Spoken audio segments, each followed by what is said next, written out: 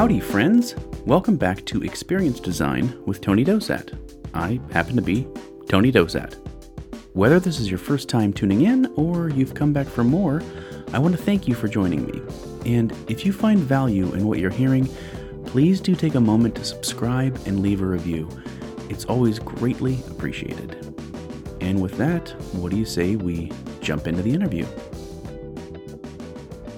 And thank you so much for being here with me on Experience Design.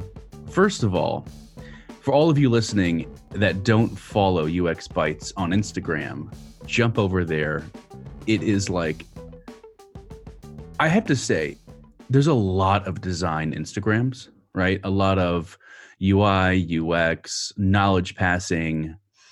But this one is new, and already you're knocking it out of the park. So congrats to that. Thank you, man. And now that starts my question. Yeah. Why? Why did you start it? Yeah, good question. So, yeah, well, I'm a designer for a couple of years now, and without realizing, I arrived to a point where I had good clients, good projects, and I was, stable. And I wasn't. I became comfortable, in that place. So I think that was one of the main motivation of starting this, and just trying out what will happen, and things amazing things happen from it. Like now I think about some stuff that I never thought of I will ever do. Like I'm just working on a book right now, So who would have thought that I would ever do that 3 months ago, And now I'm thinking, I don't know how much I realize this, but I try to open up myself to whatever is coming. It really is a fascinating 3-month journey that you've been on, from starting doing a little over 100 posts, and now you're writing this book, which I do want to get into the book in a little bit here. But first, were you freelancing? Did you have your own small business, or did you work for an agency as a designer? Well, I started working for agencies, but advertising agencies. Mm-hmm. And those were really, I'm not sure how is it in the US, but here it's really, really stressful. Because, after the recession, the same agencies with the same amount of people needed to now handle 10 clients instead of 2 before, So it was the same amount of payment for 5 times the work, and it was really stressful. We were working in the weekends. Like sometimes my sister came to visit in the city, and I just couldn't meet her because I needed to work in the weekend. So it was really stressful, and I wanted to get out of there. And I started a really small boutique agency with a friend, and we hired 2 people, so we were 4 people, and which was really great. But so we had a really good year and a really bad year, and the second year was just complete failure, and we need to shut it off. Oh, no. Then, yeah. So that, it was nice. I tried to, I looked at all those images with how Google has an office and so forth. So we bought a PlayStation, So that was our Google office. Important things.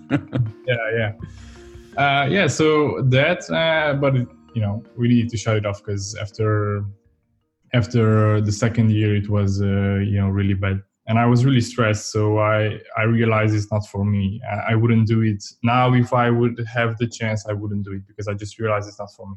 I was sleeping really bad. I was always thinking what to do the next day, and it became a horrible thing.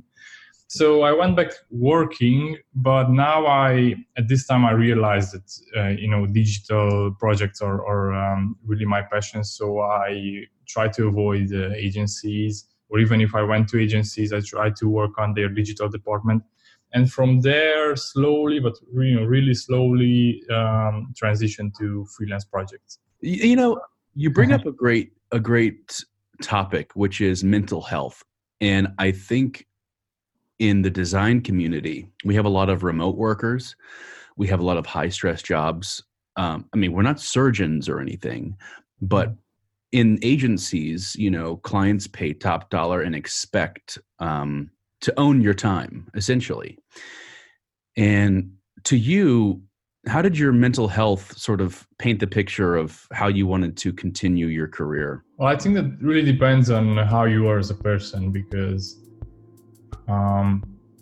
I remember my first job, which was I was designing some travel websites for really low pay. This was my first job ever, and I was really, really stressed. I remember I went to the bathroom every 15 minutes to wash my face because I was just super stressed. And I was keep telling myself, I can't do this. Why am I here? Why am I here? And so forth.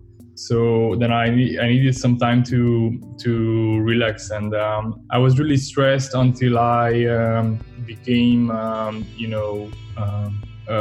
confident enough of what I do. Until that, I was a mess. So, and I'm not sure if I would have been different in any other domain, Did you have imposter syndrome as a designer, or was it just how you handle stress? No, I definitely had.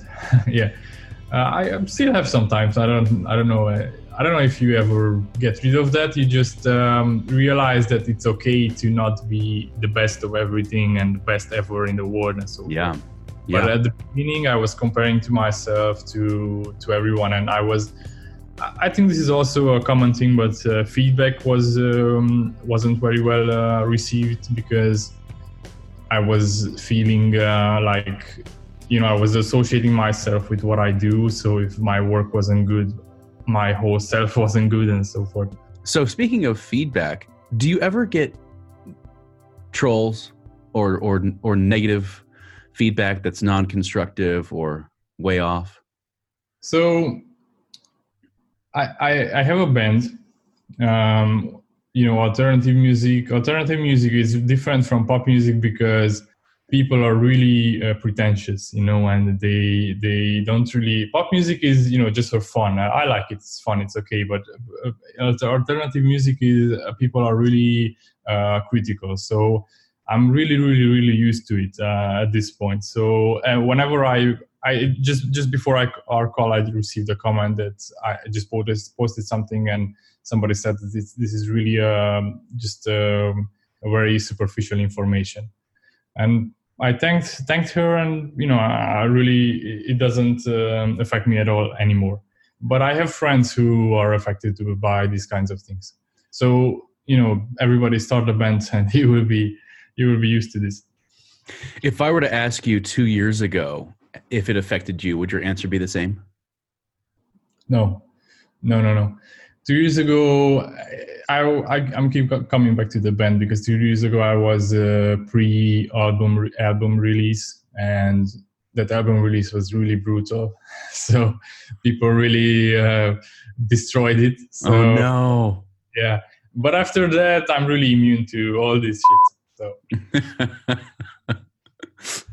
yeah. Well, it's good to hear that. I don't know what they call it in Romania, but here it's you build a thick skin. Yeah. Makes sense. And did you become immune to it because you just heard so much of it that you blocked it out, or did you change your mindset? Well, I think everything in life, but everything, like even relationships and everything you do is based on experience. And negative feedback is also an experience thing. If you never had, you're going to have a bad time. If you had a lot, it's your experience. It's the same thing with everything. If you have experience, you slowly start to get used to it, and you're good. That's a great point. And really, part of the reason why I started the podcast is that A, I think we're all designers, and B, I think experiences are one of the things in life that you have to learn from and grow from. And if you don't, then bad experiences just keep hitting you over the head and hitting you in the heart. And so good on you for learning from experiences and listening. Yeah, I mean, I don't think it's healthy for anybody. You might get lucky, but I don't think it's healthy if your first job is the best job you ever do. It's, you know, your first relationship is the best you ever do. You know, I think you need to fail sometimes to be ready for whatever comes. Yeah, exactly. I have a picture up here in my home studio, and it says failures, and it's crossed out, and then underneath it says opportunities. Yeah, and exactly. it's like kind of we mentioned of just switching your mindset from, sure, I technically failed at this, but I'm going to use this as an opportunity. Yeah, but a couple of years ago, I was seeing this totally different, and I was saying I compared everything to this. Like, you want a funding, you create a project, and your project fails. If my relationship failed, if a job failed, if a project failed, I was considering like this file I filled in, and then it failed. Somebody threw it away. So it was really a failure. I was considering 100% a failure. So now let's pivot again back to UX Bytes. Presumably Bytes because of the nature of the information that you are giving all of us. Quick, digestible, easy, nothing too highbrow. Is that right? Yeah, absolutely. But then we think about something like a book. And typically, design books are not as quick and easy to digest. Are you still going to keep that feeling from the Instagram UX Bytes into the book? Yeah. So I think the best name for this is a coffee book, a coffee table book. You know? Oh yeah. It's going to be the same type of content, and it's something that you could consider it like a lexicon. You know. Mm. So you just want to see what a certain word means, and you go through it and see it. Okay, it's something like that, you know. It's a summary of everything UX related, and it's the same. What it's going to be different. I mean, I wouldn't ever want to compete with all the great UX books out there written by legends, and they're really well written and really well theoretized and so forth. No, this is something different. This is a beautiful product, I think, instead of super deep and super complex problems. So yeah, it's similar to the page, but it's in a premium package. It sounds like you're treating the book almost like you would a digital product from start to end, and making sure that not only the aesthetics are on point, but also the messaging is nice and concise, and something that you can just sit back and dive into whenever, wherever, whatever level you're on as well. Yeah, exactly. I just saw so one Instagram page just posted about how to learn to code, and it was pros and cons for each. And for the book, the con was it not always succeed to keep you invested, because it's complex and it's detailed and so forth. So yeah, it's basically the saying, people don't read, they scroll. I'm applying the same thing for the book, basically.